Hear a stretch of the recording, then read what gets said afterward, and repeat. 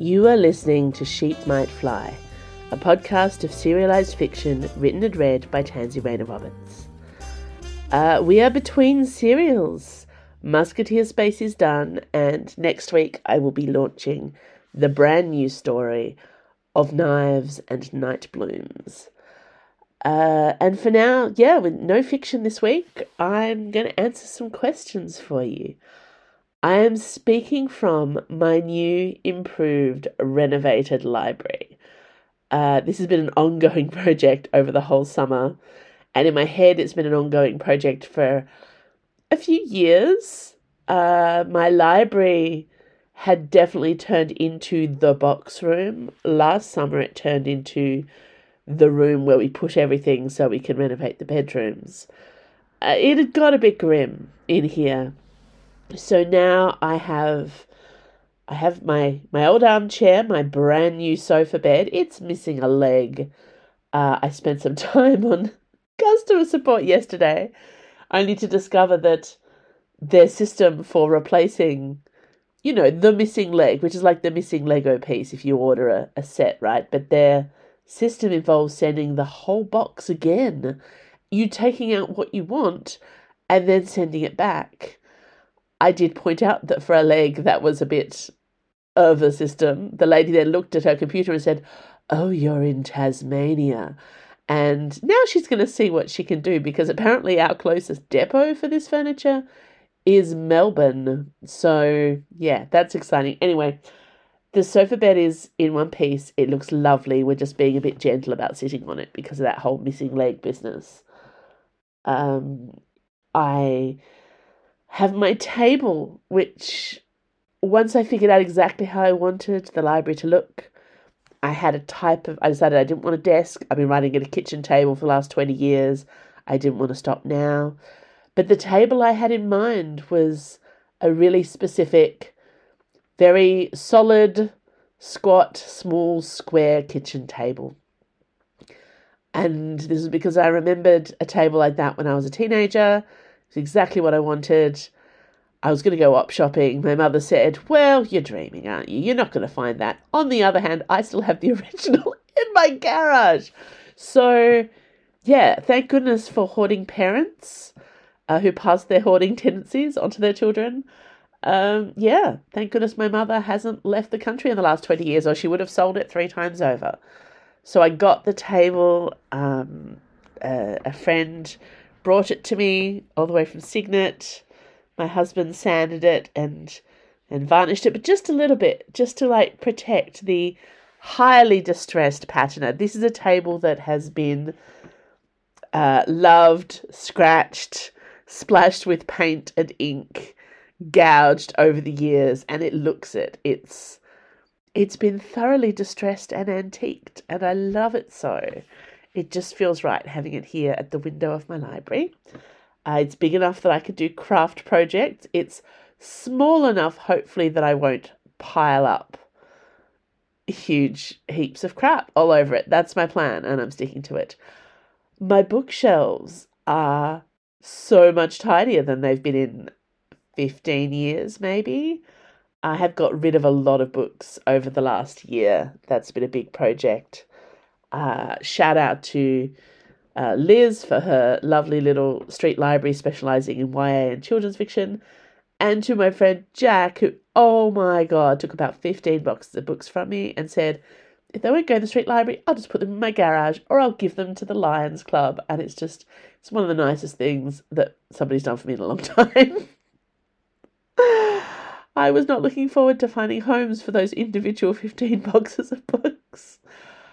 I would like to point out that if people come to my house, they will not be able to see where the 15 boxes of books came from, because it looks like I have slightly more than the correct amount of books for the amount of bookshelves I have, and I have a lot of bookshelves. So I'm looking at, I don't even know. I know that there were boxes. I know there were heaps on the floor. I know that there were double stacked books. But there are still double stacked books. Not all my shelves are pristine. So, yeah. Anyway, it's lovely. I can see the books that I love. it's made me fall in love with them all over again. I organised my comic book trades, which was very exciting for me. Things have been dusted. It's still a bit shabby around the corners. There are still a few corners now I look at and go, well, I haven't tidied that yet, have I? It's really noted. Everyone who comes into my library is like, oh, it looks fabulous. But what about that pile on top of the filing cabinet? I'm getting to it. Anyway, I haven't been putting up pictures because it's not finished yet. I am waiting for my lovely new curtains. I have hideous old curtains that I can't take down because otherwise the scorching late summer sun of Tasmania would destroy me and my books like the little vampires we are. But as soon as the new curtains come, I'll be taking so many pictures for Instagram. Yeah, so I'm happy. And look, I've got a space to podcast, which is really nice. I have been camping for months, especially once I got rid of the dying old card table that was trying to stab me. I didn't have anywhere to podcast in the library, which is my door. It's my door closing room. It's always been my door closing room. So instead, I've been podcasting like in the living room really early in the morning before the kids get up. They're teenagers. It's not a short window of time, but still. This is really nice. I could rant about my library all day. How long have I been talking? All right, I have questions from some of my patrons. And yeah, so I'm going to answer those. And yeah, I'd like to do one of these maybe between each of the serials because it's nice to have a chance to talk to you all. And yeah, apparently I have no problem just talking away in front of a microphone by myself alone in a room full of books. Who knew? Okay, so Kel has a couple of questions for me. First they ask, do you plot or plan out your works much before writing? If you are a plotter, what is your planning process? Well, that's a whole can of worms, isn't it? I don't identify as a plotter or as a pantser. I quite liked the gardener and architect metaphors, but I am the world's worst gardener in real life. Definitely not an architect. So I do plan, but how I plan is mostly making lists. It's not like I don't follow techniques. I don't expand on things. I take notes. I have so many projects that I want to be working on all the time. So sometimes when I come to actually properly start on a new book or a new work, there might be a couple of chapters scribbled out, which I wrote years ago. There might be a bit of an idea of a plot, which I won't have written down. My most effective way of planning a novel has always been, and it feels embarrassing to admit, but basically writing a list of chapter headings.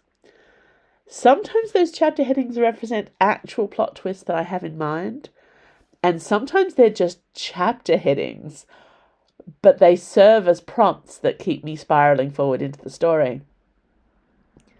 I'm a big fan of chapter headings. I wrote Liquid Gold that way, which is my second ever novel. It's the first novel I ever wrote under pressure. Because I'd written a bunch of novels that were mostly messy and terrible in my teen years. I wrote Splashdance Silver over a couple of years, won a prize, got published. Part of the getting published was they wanted the second book delivered within 6 months. And, well, within 6 months of, signing. And, that was the first time I've ever written a contract. And it was an insanely complicated book for a book that had to be written within 6 months, and it was the first book I'd ever written to contract. It involved time travel. It had 2 alternating point of view groups of characters, which were mainly point of view characters. I killed off my heroine in the first chapter. No, it was great. I'm still very fond of that book. It's also the one that I wrote while I was doing a translating Latin course on the Aeneid, which shows.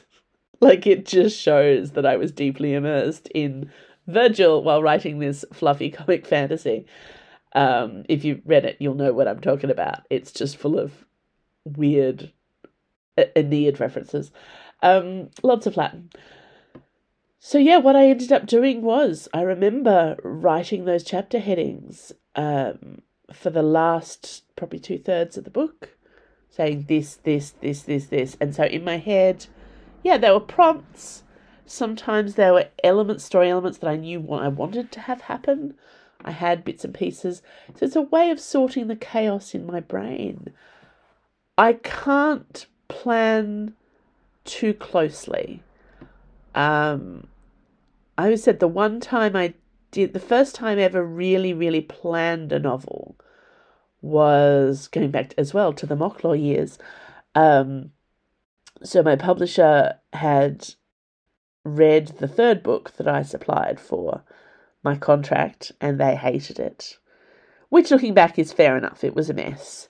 The reason they hated it was because it was not... It didn't have the same main characters as the first two books. Because in my head, I was writing the Discworld, right? This was my big series. I was going to write lots of books set in this one world. All of them were going to be standalones. And that was all fine. And I'd just write it forever, which, looking back, seemed like a really depressing future to set for myself. But there we go. That was what I wanted. The first two books, Pratchett had done it. Anyway, the publishing world had moved on, and they were very much not interested in a third book in a trilogy. I should point out, I was not aware I was writing a trilogy. The publisher had kind of decided, because it was the late 90s, and that was what you did. They were like, well, this isn't the third book in a trilogy. And I'm like, well, I know it's not a third book in a trilogy. But anyway, I had an agent at the time who was not happy with the idea of me writing another book that she had not sold to a publisher. When I'd already written a book to basically fulfill the contract, I had a different book I needed to write for a grant, which ended up being the first Livier Day book, but it took a few years to get there. So it was in a bit of a quandary, and I was staying with friends. But in my head, I did come up with the perfect third book to make that a trilogy. And I planned it out in quite minute detail. And then I didn't write it. And for many years, that in my head told me I shouldn't plan books. Because if you plan them out to every detail, then you know how they end, and then there's no real incentive to finish. And in that case, there was no incentive to finish for many reasons. I did go back and write that book. Eventually, it was one of the earlier books that I published it as a blog serial. The book was Ink Black Magic. It was later published by Fablecroft, who were my Second Life small press publisher, who heartlessly bullied me into republishing the mock law books. Love you, Tahani. And then when she closed up shop a few years ago, I took over the publishing of them myself. But anyway, so I wrote Ink Black Magic to this outline that I'd written quite in detail at least 5 years earlier, maybe 10. I haven't looked up the timeline. What is time? So it proved to be a very useful thing, especially if you are writing a book to serial. It's a really good idea to have a plan. This was something I discovered years later when doing Musketeer Space. I'm like, well, if I'm going to write a serial, I need to have a structure. I need to know what's happening next. I can't be wondering about that. And in that case, I just stole it from the original book, The Three Musketeers, and that worked fine. Yeah, I don't plot well, but my brain does a lot of plotting for me. So these days, I just really try to keep up and make notes when I'm thinking of things, because I am often thinking of books that I want to write, and I'm not going to have time to write them yet. But the list of chapter headings is a solid thing that still works for me. I don't always do it that way, like with the recent Teacup Magic books. Sometimes I plot it out, have an idea for all the things that happen, I come up with the titles. I think with the Frost Fair, I absolutely had the titles laid down with Spellcracker's Honeymoon. I had the titles laid down. I didn't so much with Have Spirit or Duchess, which is the new one, which Patreon people have already read, and other readers will get to read it in June. Largely because I came up with the idea very early on that this was, as a book, I was going to use themes for the chapter headings, and they were all to do with weather. So phrases like storm in a teacup, for instance. Obviously, that was where I started. They don't all involve teacups. But yeah, so I had like weather related, because of the Duke and Duchess of Storm. So I had all these weather related things as the titles. Of course, I ran out halfway through, had to go searching online for quotes about the weather, phrases about the weather, cliched lines about storms, rain, etc. Yeah. I was basically rewriting the titles quite a lot as I went over and over with that book. I didn't have really set ones. And honestly, I think that's why that book ended up being 10,000 words longer than I expected it to be. Like, it's the length that the story needed to be. That's fine. It's nearly a novel. But I didn't have a comprehensive... I have worked out... I know how long my chapters fall. There's a certain range with it. So even when I write long by accident, my chapters don't go longer than 3,000 words, which is too long for a chapter. But they always have to be at least 1,500. Otherwise, it doesn't feel like a chapter. And because of that, if I plan 10 chapter headings, I have a novella. I can go up to 12 or 13 and it's still a novella. But when there's 20, it's a novel. And that's actually how more and more I've been planning out the length of my books. I want them to be novellas, mostly. Yeah. So that's where I'm at. Planning is chaos, lists help. Okay, Kel also asks me, what inspired you to write Belladonna You? There are many layers to this question. The first spark was very clearly, it was Harry Potter, obviously. Specifically, it was, the huge, huge body of Harry Potter fanfic that I just inhaled during the mid-2000s. So the mid to late 2000s, basically the first 3 or 4 years of my eldest child's life. I was staring into space. I was reading young adult fiction. I was reading Harry Potter fiction, fanfic, and that was where I was at. One of the tropes I always found really interesting, I mean, the thing that still fascinates me about Harry Potter fan fiction is how huge it was as a phenomenon, like just how much of it there is compared to other fandoms. And it got me thinking with my critical brain, which was still around even though I had a toddler, about what properties do inspire huge amounts of fan devotion. They have to have something in them that fans love, obviously, but they also have to have gaps and flaws and lacking aspects that fans want to fulfill or fix. Whether it's characters that are treated badly, whether it's chunks of world building that don't get covered, there's always something in there that fans are just like, I can fix you. Or even just, characters alluded to but never given enough page time, which explains the whole massive obsession with the Marauders.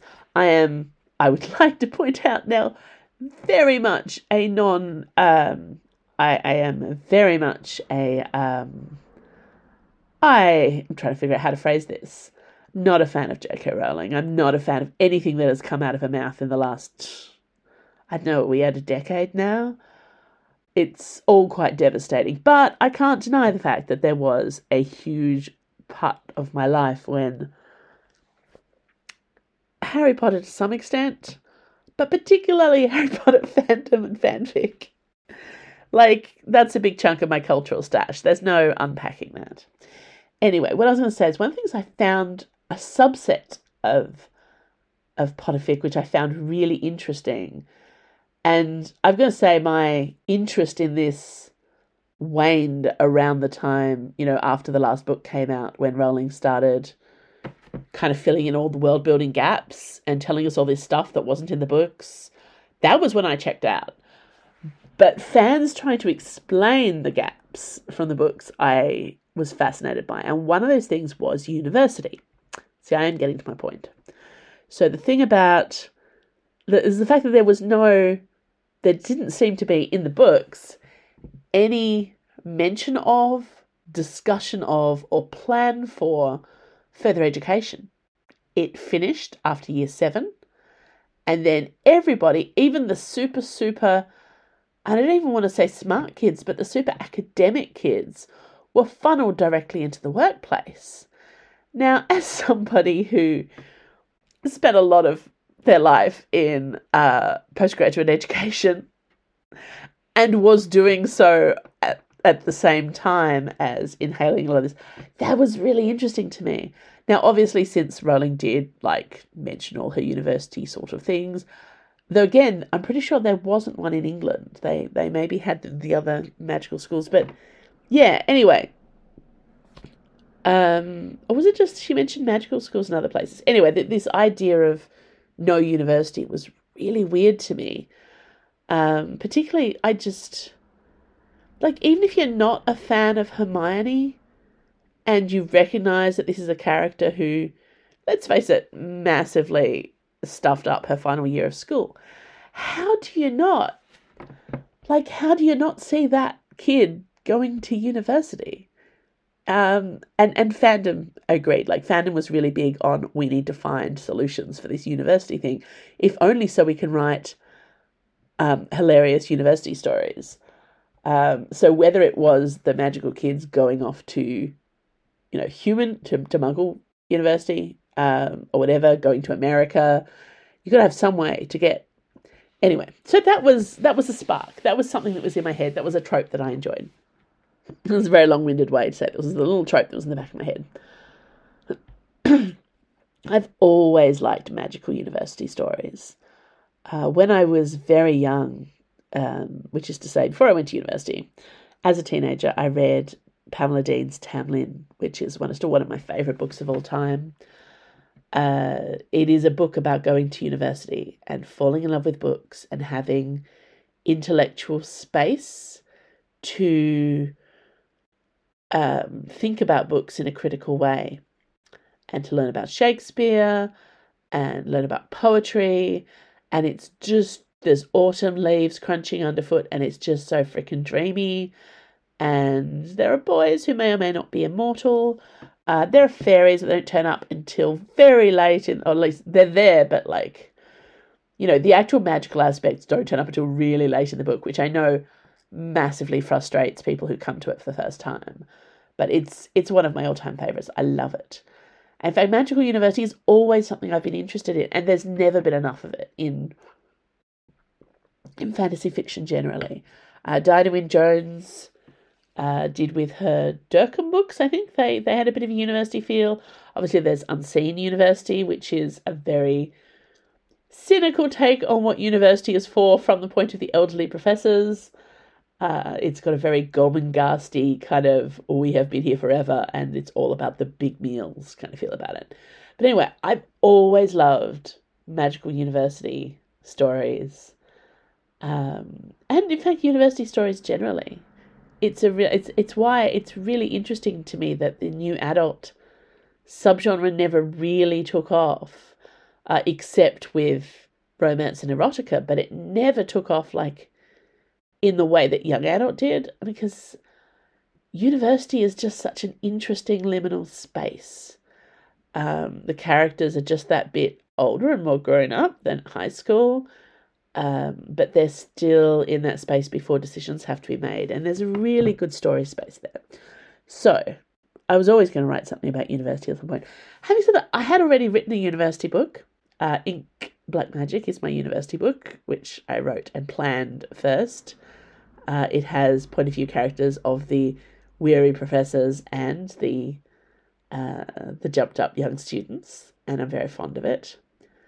But still, the other thing that I had in my head, because I read a lot of young adult fiction, I just over a few years, I just inhaled huge amounts of it. So again, it's there in my cultural stash. The thing about university stories is that Australian university experience is so different to the American experience, to the British experience, to anything that I've ever seen portrayed in culture. Because, and even, I mean, I can't say much for the mainland Australian experience, but my experience is very specifically Tasmanian. We only have one university. It has 3 campuses across the state, but there's none of this sense of people having a choice. I mean, obviously you do have a choice, and loads of people that I knew would leave. You leave Tasmania, you can move around Australia, you can go off to university. But we didn't have that sense that I get the impression from American books, TV, let's face it, that idea that leaving university was something you needed to do, that like getting into the right university, all that sort of thing. I mean, yes, there are people who go for a really specific university experience, but travel isn't just automatically assumed. Most of the people I knew chose university out of convenience. And if they did go to the mainland for a different university, it was because that was a state they wanted to travel to, or they did it halfway through their university. The live-in university experience is absolutely there, and many people do it. I didn't do it. But again, it's a convenience thing. That idea of people living on campus and that is the default university experience, absolutely not an Australian thing at all.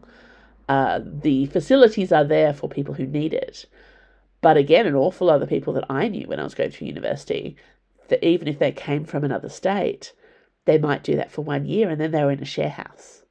So, and sure, by now, my university experience is different to that of most of my friends, largely because I kind of accidentally fell into a relationship when I was 18. And so I never did the share house thing. You know, I was living at home and then I was living with my boyfriend, and that was it.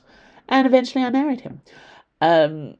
But all my friends were in share houses, big, messy, sprawling houses full of people who wouldn't always have chosen to be friends. You'd have pockets of friendship. You'd have pockets of, you know, bedroom adjacent colleagues.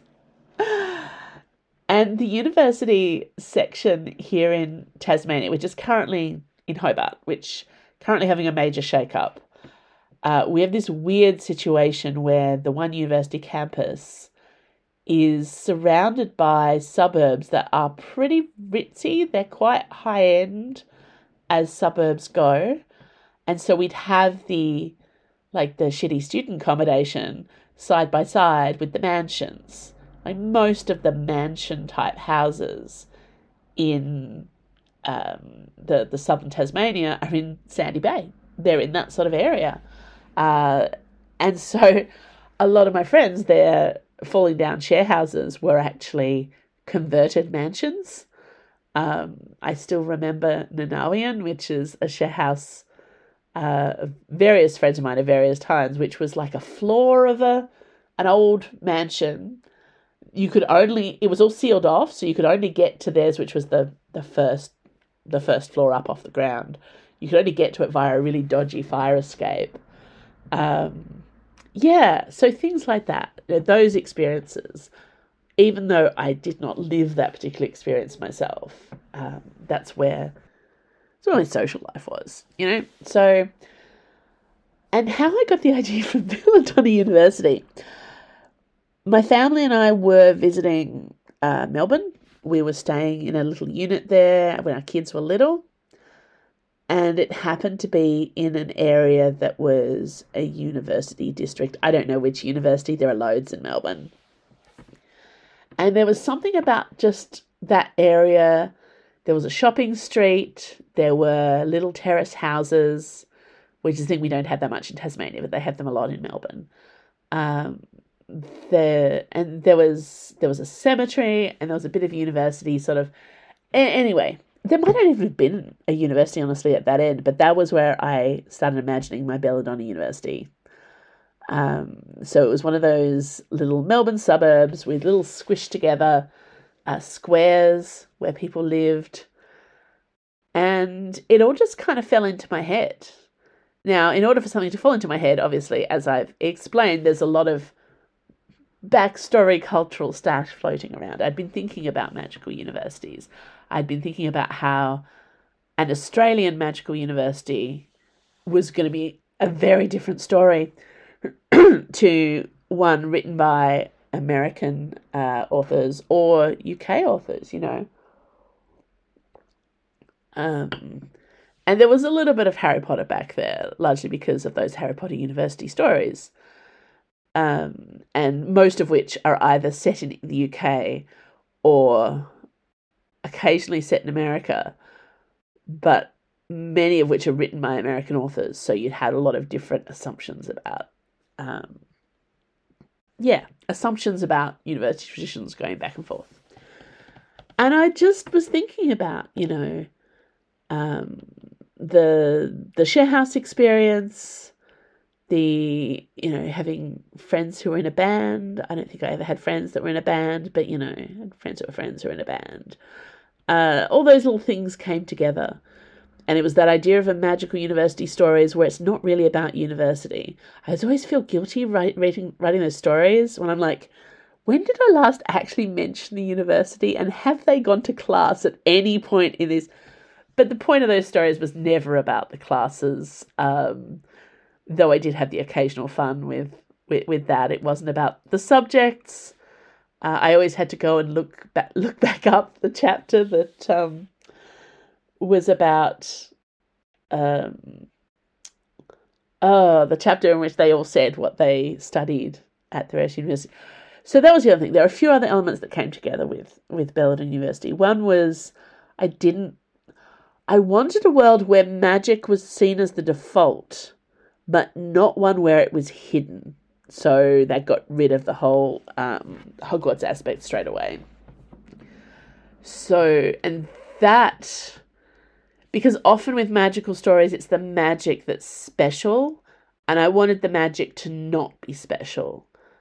But I'm also always really interested in that idea of how, if it's a magical default world, how do people who don't have magic, if you assume that they're not treated like, peasants, then how do you navigate that? And university was a way to do that, because universities always have layers of assumptions and bias and privilege.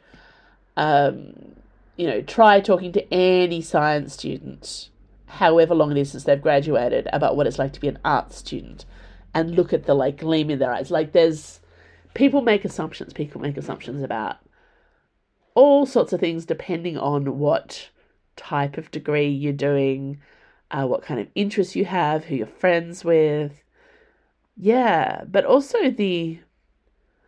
something else that I saw over the years, because it's a long time since I finished up at university, was the university experience kind of disappearing. And I think that's happened in a lot of places. But I know in Tasmania, once compulsory student unionism disappeared, a lot of the societies and the bar and aspects of university life that you took for granted that were part of it just sort of trickled away. And it's really interesting. Literally this last week, my oldest son, started university. He hasn't had a class on the main campus yet, because most classes are not on the main campus. They're in the process of transitioning university away from the main campus and into buildings in town, so that eventually they can sell off the old campus and make a ton of money. But yeah, so it's a weird transitional state.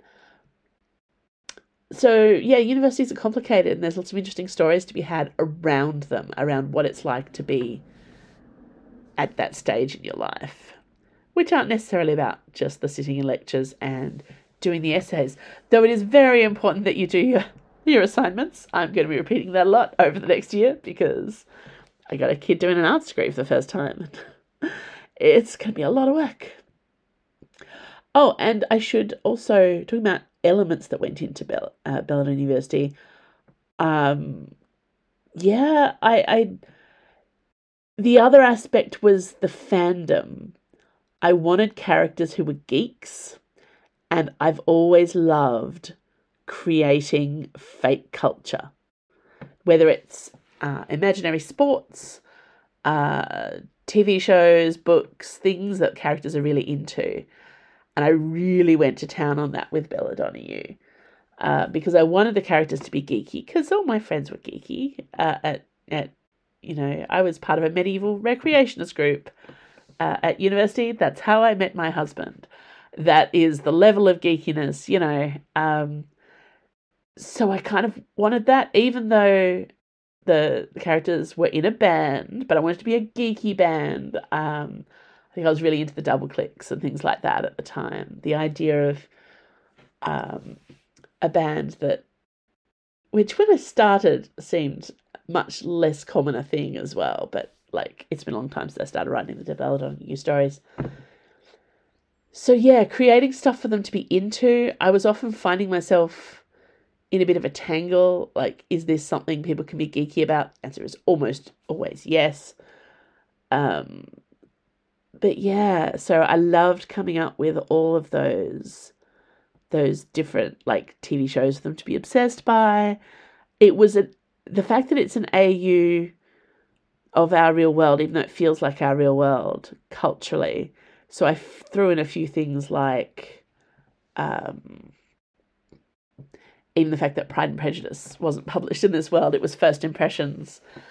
So yeah, I'd occasionally get hit by the paradox of mostly magic, some things not being magic, and having to just stop and think, how do things work? In the recent book, which will be out later this year, where a lot of the characters have already left university, I had to think about things like, what does the government look like in this world? And how does magic fit into it? And all that sort of stuff. What does a government job look like in this reality? So there's been a lot of world building on the fly. I started writing songs. The new book is full of, I've actually written the songs, which I was not going to do. I did a few here and there, but I didn't have a lot of confidence. But I really got into songwriting over the last few months.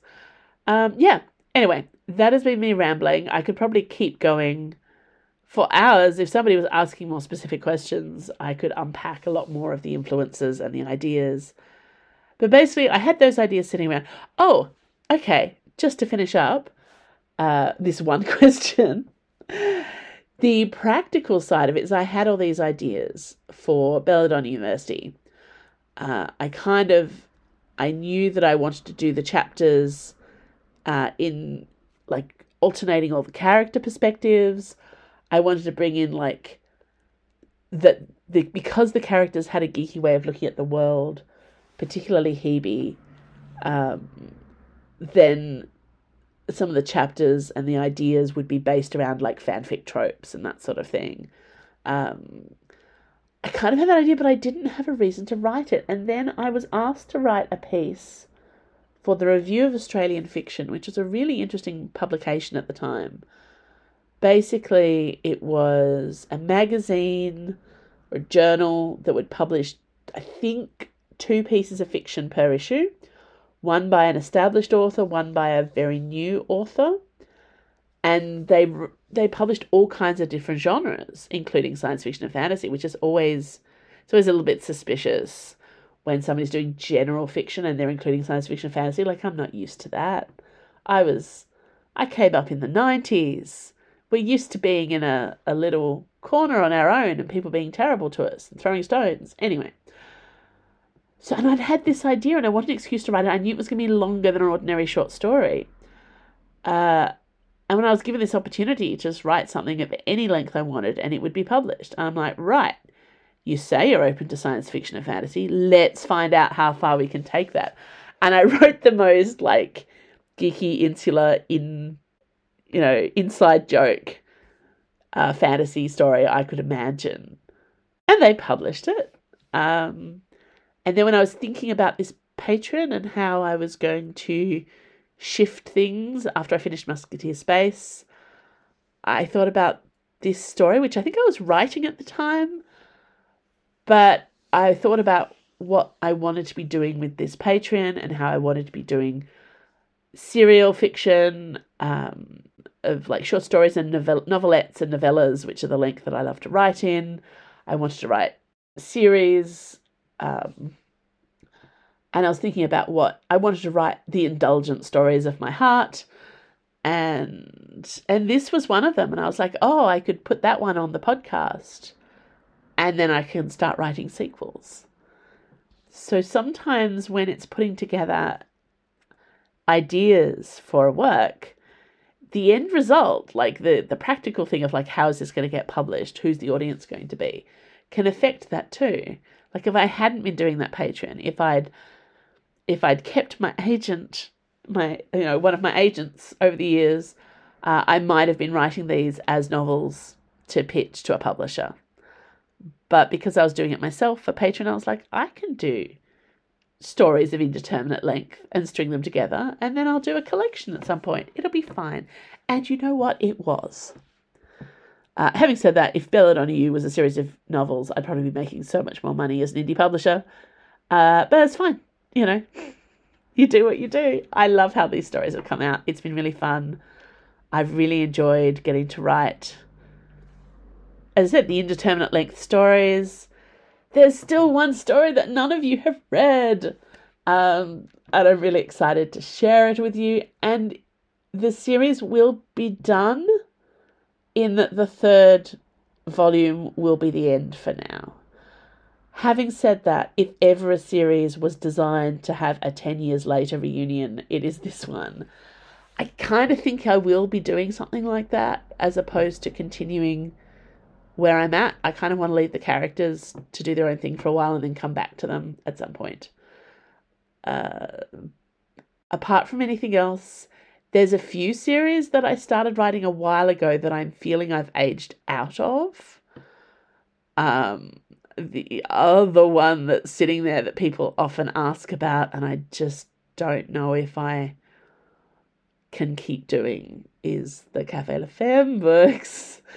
Because, Tabitha's a lot younger than me, and I don't know if I want to age her up, and I don't know if I can write those. So there's a few like that. Belladonna You definitely feels like one where writing it now, I'm turning 45 this year. I might be done writing about uni students for a while. I'm okay with that. I want to write about, people who are a bit more battered and have been around the block longer. But I very much someday really want to write the Belladonna You reunion tour. I love the world that I created and the ideas, and I'd like to go back to that, but I think it needs a bit of space. But I am excited to share the last book with people. I didn't know what format the last story was going to take for a really long time. And it ended up being an album and the promotion of an album and, making it more about the music, which I'm really pleased by. Because the last story, which many of you have listened to here on the podcast, it did draw a lot of lines under the university stuff. The whole last book really has very little to do with university at all. But that's life, isn't it? Okay. I've been talking for a really long time on those questions. I hope you feel like you've got your money's worth, girl. All right, I'm going to continue and try not to ramble quite so much. Jemima asked, how do you find the time for the sheer amount of content you produce? I am in awe. That's lovely, Jemima. I don't. My brain is always full of more stories that I want to write and I don't have time to write. I grab the time in small pieces. My day job sucks up a lot of time. It's steady as you go. I do it in small pieces. The podcast structure helped a lot because sometimes, it's like, got to write a chapter for the new thing. Yeah, I really love my stories. I want to keep doing them. And so I make the time. But the time is not, it doesn't come to me in sensible chunks. My current work rate is for new fiction is around 15,000 words a month, which is sustainable. Having said that, I only got to 10,000 so far this month. There's only a few days left, so I just don't think I'm going to churn out and hit my target. Last year was the most successful writing year I've had in a really long time. And part of that was because I figured out my highs and my lows and how to write more and less and juggle my projects. Partly it was because I have finally accepted in my heart that focusing on one thing at a time is an efficient way to write, Tansy. I haven't accepted it, but it is a true fact. It's a really annoying fact. I every month I like, these are the things I'm working on. These are the things I want to do. And I managed to do about 75% of what I actually want to do. But because my ambitions are high, then failing to meet my ambitions still makes me a reasonably productive author. And I love it. You know, that's the best thing about publishing my own stuff. I don't have to work on projects that I'm not in love with. Sometimes they feel more like work than others, which is normally because I've set a deadline for myself and I don't like being told what to do even by me. But even then, like, if I'm procrastinating on a project I should be doing, you better believe I'm being very productive on the project I shouldn't be doing. And hey, that one's got a place too. I trick myself and I game myself quite thoroughly. And I'm excited now that I have a much better working space to see how that changes. I think it's actually going to make my day job work more productive and efficient. And that will give me more time because my day job is like by the hour. I can make those hours a day last a lot longer if I'm like getting distracted, taking breaks. Oh, don't count that. Okay. So if I'm doing 3 hours a day of the day job, sometimes that can take a lot longer than 3 hours if you're being slack about it. But I think if I'm more efficient about it, then I have a larger chunk of the day to work on my writing and publishing, and I'm excited about that. Okay, probably connected to this, Jemima also asks, how do you keep the momentum up? Do you ever have slump days where no amount of planning or pushing gets the words out? I need to know I'm not alone here. Yeah, I'm terrible. My work ethic is committed but unrealistic at times. And yeah, I will have days like I can't get the words out. Absolutely. The good and bad thing is there's usually something I can work on. Like yesterday was Saturday. I had to do a big copy editing thing. That was one of the things I had to do.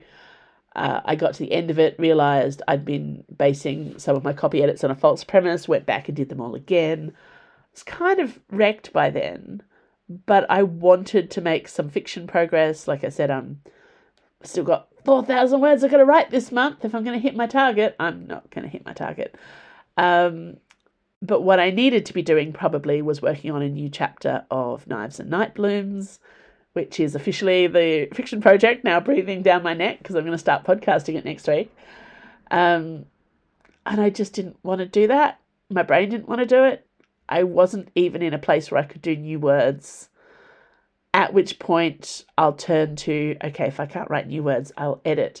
The sensible thing would have been to go back and edit chapter 2 of Knives and Night Blooms, which gets me in the right headspace, and then I can... but I didn't do that either. So I went to Time of the Cat, which is my just for fun project that I am completely in love with. I'm going to be kickstarting later this year. It's a time travel comedy with cats and end notes. And again, it's an academic book in some ways. It ties into some of my university experience, but it's about time travelers and it's so silly and I love it. And it also needs editing. So I was editing some chapters of that. So I'm doing something, there's always something I can work on at some level. If I'm not in a frame of mind when I can write new words, I can do something else on my mini list. My big productivity thing that has actually worked for me the last couple of years is lists. I'm all about lists. I have a list of things that I need to get done through the year. I have more of a work schedule than ever before. I used to be a bit more ad hoc about what I was doing and when, but because I'm liking to plan my publishing projects up front. So I've got all these things I've got to do, things I've got to do in particular months, preparing for particular releases. And then every month I have my to-do list, and it's a pretty massive to-do list. It works out at being somewhere between 100 and 150 items. If I'm being really sensible with myself, it should average 4 things a day. And those things include, I also put in for instance, every hour I have to work in my day job. That's in my to-do list. So if, for instance, I have more public holidays in a month than usual, I have fewer hours for my day job. And that means I can fit in other things that aren't my day job. Not including the day job was a problem because I was trying to carry on my writing and publishing schedule as if I didn't have several hours a day commitment. So yeah, this is what's working for me right now. I've even started bringing in household stuff, which I've gone back and forth on whether I include that, but I needed to for my big cleaning projects. So yeah, then I'm trying to, and that's how I can feel I'm getting progress. If I can tick off 4 or 5 things off my list, which might be, it might be 3 hours at a day job. It might be, that's 3 things. A thing might be writing 1,000 words of my monthly target of 15,000, except in Camp Nano months when it's 30,000. But anyway, an item might be sending out a newsletter. It might be finishing a chapter. It might be editing a chapter. So yeah, I have my big monthly list, and then I'm refining that through the month, and I'm ticking things off. And if I haven't got it to a stage where I can achieve it with 4 things a month, 4 things a day, by the beginning of the month, I definitely should have that by the end of the month. Or I'm pulling things off my list and moving it to the next month, which is allowed, because it's my list. But that's my main productivity thing. But because I have everything on there, it means I can pivot when my brain is telling me that the words aren't coming. Because you know what? If the words aren't coming, it's not productive to sit there and type 5 words of fiction. There's no point to that. I write best when I do have momentum up. That's why last year I did so well when I was doing the Camp NaNoWriMo, which was doing April and July, writing 30,000 words and try to do it on a specific project. That worked amazingly, but the reason it worked amazingly is because I'm not doing that every month. I couldn't do that every month. It would kill me.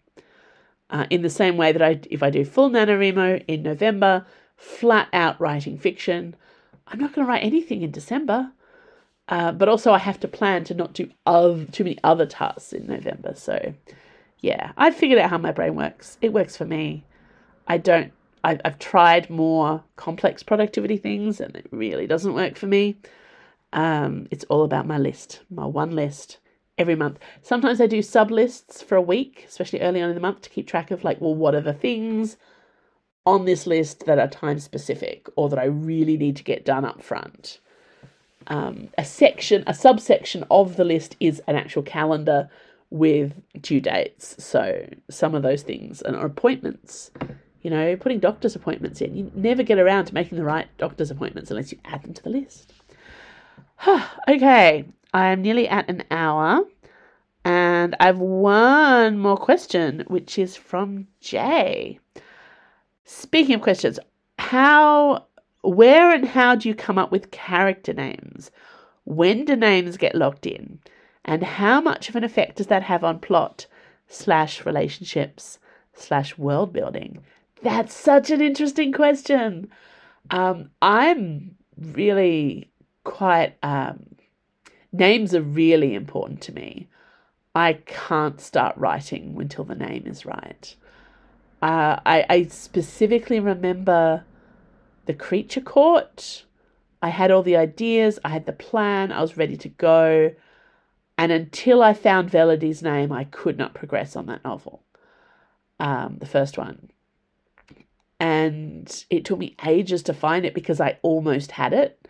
It was like, it was literally, I know it starts with V, I know it has this sort of feel. There aren't any real names which fit it. And so I was literally taking every name I could think of and adding a V to it instead and I ended up with Velody, which is still one of my favourite names, and I'm really glad that I did it. I always joke that because I did so much writing before my kids were born, it was a real problem because I'd run out of all my favourite names before they arrived. Didn't turn out to be a problem in the end anyway. My son's chosen his own name and he's very happy about it. But more of a problem for me is actually supporting character names because I have a lot of clearly favourite names that I keep recycling. Started recently trying to put a spreadsheet together when I realised how many, background Basils I had. That sort of thing. I'm like, ooh. I remember being really stressed at one point. There's a project that I wanted to write forever. I wrote a draft, but I never got back to it. My friend is always hassling me to write it. It's kind of a retelling of Romeo and Juliet, but with necromancers. It's great. Because I focused around the main character of Rosaline. She was my protagonist. Now, in Romeo and Juliet, Rosaline has a younger sister called Livia. And that really bugged me because I was because I needed the sister to be in the book. And I was like, can I have a character called Livia? Because obviously I have Livia Day as a pen name, and that's almost not relevant because there are plenty of people reading Tansy books who don't know about that. But also I was like, but I've done a Livilla, and also at some point I'm going to write a novel about actual Livia, right? And so I can't have a different Livia floating around. I actually worried about this. And now I'm looking back at it saying, oh, it doesn't matter. You have a Livia in every book. Why not? People don't mind. They don't seem to have noticed all the Basils. So yeah, finding the right name is really important to me. It helps to move the story forward, helps me to figure out. And yeah, I do use it for world building and aspects like that too. A little bit with relationships, I think, because the problem is you haven't come up with the right name, but if you're doing an ensemble, you need to find all the names. So Knives and Night Blooms, for instance, which is a project that has been sitting around on my desk for a long time, with a first chapter sitting there, character notes. I've got a shape of the storyline, but I have changed the names quite a few times before it came to actually writing it. So one of my main characters is Dio. He'd flicked back and forth with different names. Icarus. I actually have an Icarus character, but it's Icaros, not Icarus. Doesn't mean I'm not going to hurl him into the sun at some point. One of the main female characters is called Calix. I always knew that was her name. Her daughter, I've gone back and forth. I think she was Neve for a while, and now I'm going with Nimue, and I don't know if it's going to be something else. I have a Valeria. There's a character called Mardi Morenci, and I'm like, why does she have a surname, Tansy? Nobody else has a surname. Why does this character? But she needs to be, she's not just Mardi, she's Mardi Morenci. That's important. I haven't figured out yet how surnames work in this world. I definitely have to because I've written 10 chapters and it's going to be a podcast. So yeah, figuring out how names work, titles, how they work as well. It's all part of the thing, and I usually use the figuring out names as part of the pre-process before I properly start writing. So I'll have a page of notes, I'll put my ideas there, and I'll work on it. And when I have the names right, then I can tell the story. The Teacup Magic book is, because that started with the name, because my plan for the Teacup Magic book, I wasn't going to write Neem's story at all. I had in my head the idea of writing these like historical romances with magic. Obviously, I'm not going to write straight historical romance because that's another genre, Tansy. You're not going to do that. But the idea was the characters were all based around the Muses. So, and I'm still going to do this at some point. Like, this is my plan. It just went in a different direction. So, like, I've always liked a lot of the Muse names. You've got, like, Thalia, you've got Cleo, great ones. And so I had this idea of these 9 Muses. They're all sisters, but it's like a Jane Austen-y, Regency thing. But also kind of like, Stephanie Lawrence or Courtney Milan, all those romance dynasties, your Bridgerton type thing, romance dynasties where every character gets their own book. That was my plan. And their Muses. And then, so I had that in my mind and I was playing. And then a pre-made cover came up, which I fell in love with, which became the cover for Tea and Sympathetic Magic. And I even came up with the title. I'm like, yes, I'm going to write a story. It's going to be called Tea and Sympathetic Magic. It's going to have that cover. I'll do it for Patreon. It'll be fine. And I went back and looked at my Muses, and Mnemosyne in Greek myth is the mother of the Muses.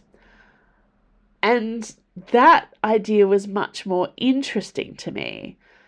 And so I started properly world building the Teacup Isles, Neem, the fact that she was a Seaborn, that came up, the family of magical women, and all the names started falling into place because I've been preparing for this my whole life, all my Regency and Victorian reading, and it's all there, and it just kept coming up. The names of the islands, names of some of the characters, it all kind of, and whenever I stopped to reach for something, I'd add more Greek myth. Now, it's not just Greek myth, obviously. I put a little bit of Roman in there too because, so we have Henry Jupiter, for instance. Spoiler, which wife he chooses, because Juno is one of the group. So I kept throwing in Greek myth stuff. But then other elements as well. I mean, Liesl isn't a Greek myth name. I'm not sure where she came from. It's just like, I needed a name for somebody pretty. That was how she started as a character. Obviously, she became much more interesting than just the pretty one. But she only had a few lines in the first few stories. And the fact that she was of Sandwich, always like the whole Earl of Sandwich thing, always just is something that I find deeply hilarious. So I had to have an Isle of Sandwich so I could have an Earl of Sandwich, and then he had to have a daughter. And suddenly we've got Liesl with all her family dramas and stresses. And I love her so much. So yeah, throwing Greek myth at Regency conventions and seeing what happens. It's so much fun coming up with all those names. Queen Aud. I don't remember if she was going to be an Audrey, but then I was writing Girl Reporter at the time, and there's a ship in that called Audrey. Or was she always Aud? See, I don't even remember. But the names for the Teacup Isles have been great fun. And yeah, when in doubt, I've always pulled in a bit of extra Greek myth to tie them together. And I only recently discovered in one of the later books that actually they do have some Greek gods running around, or at least technically around as gods, which explains why they're all named after Greek myth characters, I guess. I haven't quite nailed down all that world building. But coming up with all those names is a big part of planning the stories. It's very, very fun. I'm excited about the new one, which I'm going to be writing in April, which is it's Metis, who again, like Metis is a Greek myth name. I brought her in. She's a kind of unsung heroine from Greek myth. You don't hear much about her. She was the mother of Athena. Oh, the other key thing was that originally in my head, at some point, I was going to stop writing the Teacup Magic books. Or not stop, but like end that series. And the sequel series would be that series I always had in the back of my head about the Muses. I still have that in mind to write, but I decided not very far into the Teacup Magic novellas that I'm not going to give Neem 9 kids, Because what the hell? Apart from anything else, when it turns out that Neem has a lot of really strong opinions about what her marriage is going to look like. She wants it to be a marriage of equals with Thornberry. She wants kind of to be in on his work to a point. Like, they have adventures together. I want them to keep having adventures together. I feel like if they have 9 children at home, there is no way they're going to have adventures together. But also, yeah, so I was like, oh, what have I done here? Have I doomed this character? Like, look, no offense to people who have big families, but I just feel that if a woman is going to have 9 children, then it's a Joe's Boys situation, you know? It means that's their life forever. And again, that's fine, but it didn't feel like a Neem life choice. Then, of course, I looked back and was like, okay. The Muses don't have to be sisters. Not all of them even have to be women, which is another thing I was thinking about. I'm like, are they all going to be cis women? And also, are they all going to be women at all? There's that whole thing about, is the Muse's entire job to like make somebody else's dreams come true? In which case, is that going to be depressing for 9 books? Still don't know what the Muse series is going to look like. But I know that they're going to be cousins. So I figured out which of the Muses... and if you get to the end of the Juno book, there's going to be a bit of a hint about that too. But yeah, pretty much I'm going to spread the Muses between the characters of the Teacup Magic. And so we're going to end up hopefully with all 9. But, you know, I haven't 100% decided how many kids Henry and Juno are going to have versus how many kids Neem and Thornberry are going to have. I feel like Metis is going to end up with 1, but I don't know under what circumstances she is. I guess I'm going to find that out in April. And yes, so Juno is pregnant in her book. Obviously, her pregnancy was announced back in Spellcracker's Honeymoon. But in Have Spirit Will Duchess, I wanted a pregnant heroine. I feel like she is much more committed to long-term motherhood than Neem, so she's probably going to get like more of the kids. And there's definitely some hint of that in that book. Okay, naming. Yeah, I'm just trying to think if there are any other good examples of the names being locked in and how that changes things. Musketeer Space was, I guess, one where the names were all provided for me, but I made some changes, some which were to regender the characters. Sometimes I didn't worry about that, but sometimes I wanted to kind of add extra gender elements. And sometimes it was to add a bit of less obvious, not just whiteness, but really specific cultural reference. So I kind of wanted to throw in some other surnames, make it a nice, big, melting pot, diverse future kind of thing. But yeah, so Milady to Milord, obviously, that's a really easy one, though not hugely easy, because actually changing Milady's name, which is so iconic, felt a little bit wrong. There's a lot of Annes in the original Three Musketeers. Milady is an Anne, so Milord became Auden, or at least that was his... that was one of his fake names. And Anne of Austria became Alec of Oster, which, because of how I wrote it, ended up being like, it's like a whole planet that's like Australia, right? That was my head. Constance became Conrad. So, yeah, having Dana D'Artagnan, that was important to me, her first name. She's definitely named after Dana from Robotech.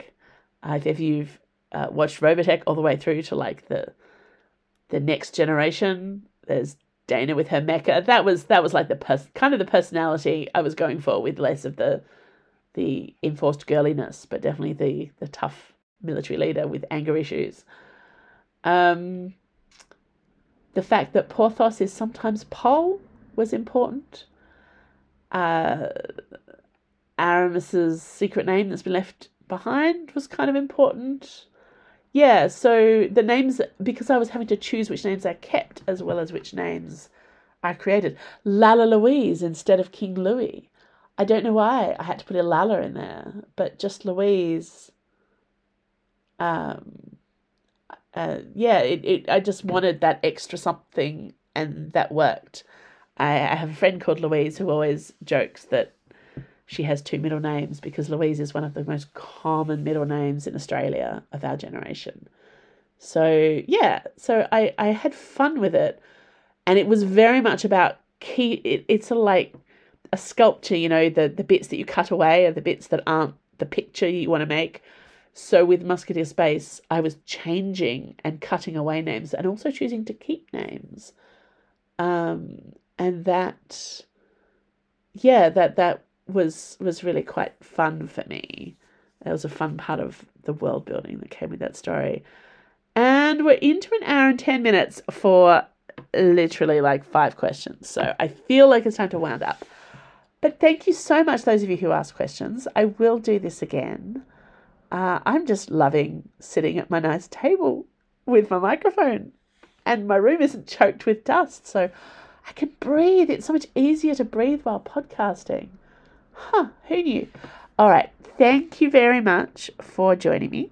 And next week, I'll get to introduce you to a whole host of new characters of Knives and Night Blooms, a magical river-based road trip with assassins. So thanks for listening to Sheep Might Fly. This podcast was recorded on Palawa land. I acknowledge and pay respect to the Tasmanian Aboriginal people as the continuing custodians of Lutruwita, Tasmania. Sheep Might Fly is produced and edited by Andrew Finch. You can sign up to my author newsletter for updates. Follow me on Twitter at TansyRR, and if you like this podcast, consider supporting me at Patreon, where you can receive all kinds of bonus rewards, early ebooks, and exclusive stories for a small monthly pledge. In fact, there's a whole brand new reward for my patrons this week, which is it's a Discord called the Lamplighters Guild, set up by a group of fabulous Gaslamp fantasy authors and historical fantasy authors, including me. Well, I was very glad to be invited to join. All of my patrons at $3 or higher in the tiers can join this Discord and chat to other authors and readers of historical fantasy. So this is really exciting. I managed to get my Patreon and my Discord connected, which I needed to do in order to invite people. Having finally, after hours and hours of agony and reconnecting and disconnecting and technical advice and then doing everything backwards with black magic, finally got it to work. As it turned out, a lot of my patrons at the $3 level or above already had Patreon and Discord connected. So they all just suddenly got flung into this Discord. I hadn't got around to telling them it was a thing. So it was a surprise. I'm sorry about that. I did not have faith in the technology to announce it before I did it. But I'd love to have some of you over there. You can ask me questions anytime you like that way.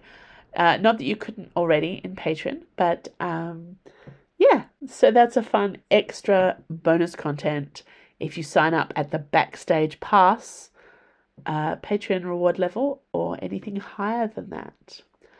I should point out those at the Manticore Special $15 a month level will be getting House Perilous in paperback next month, a month ahead of that being released for everybody else. That's the second Sparks and Filters novella.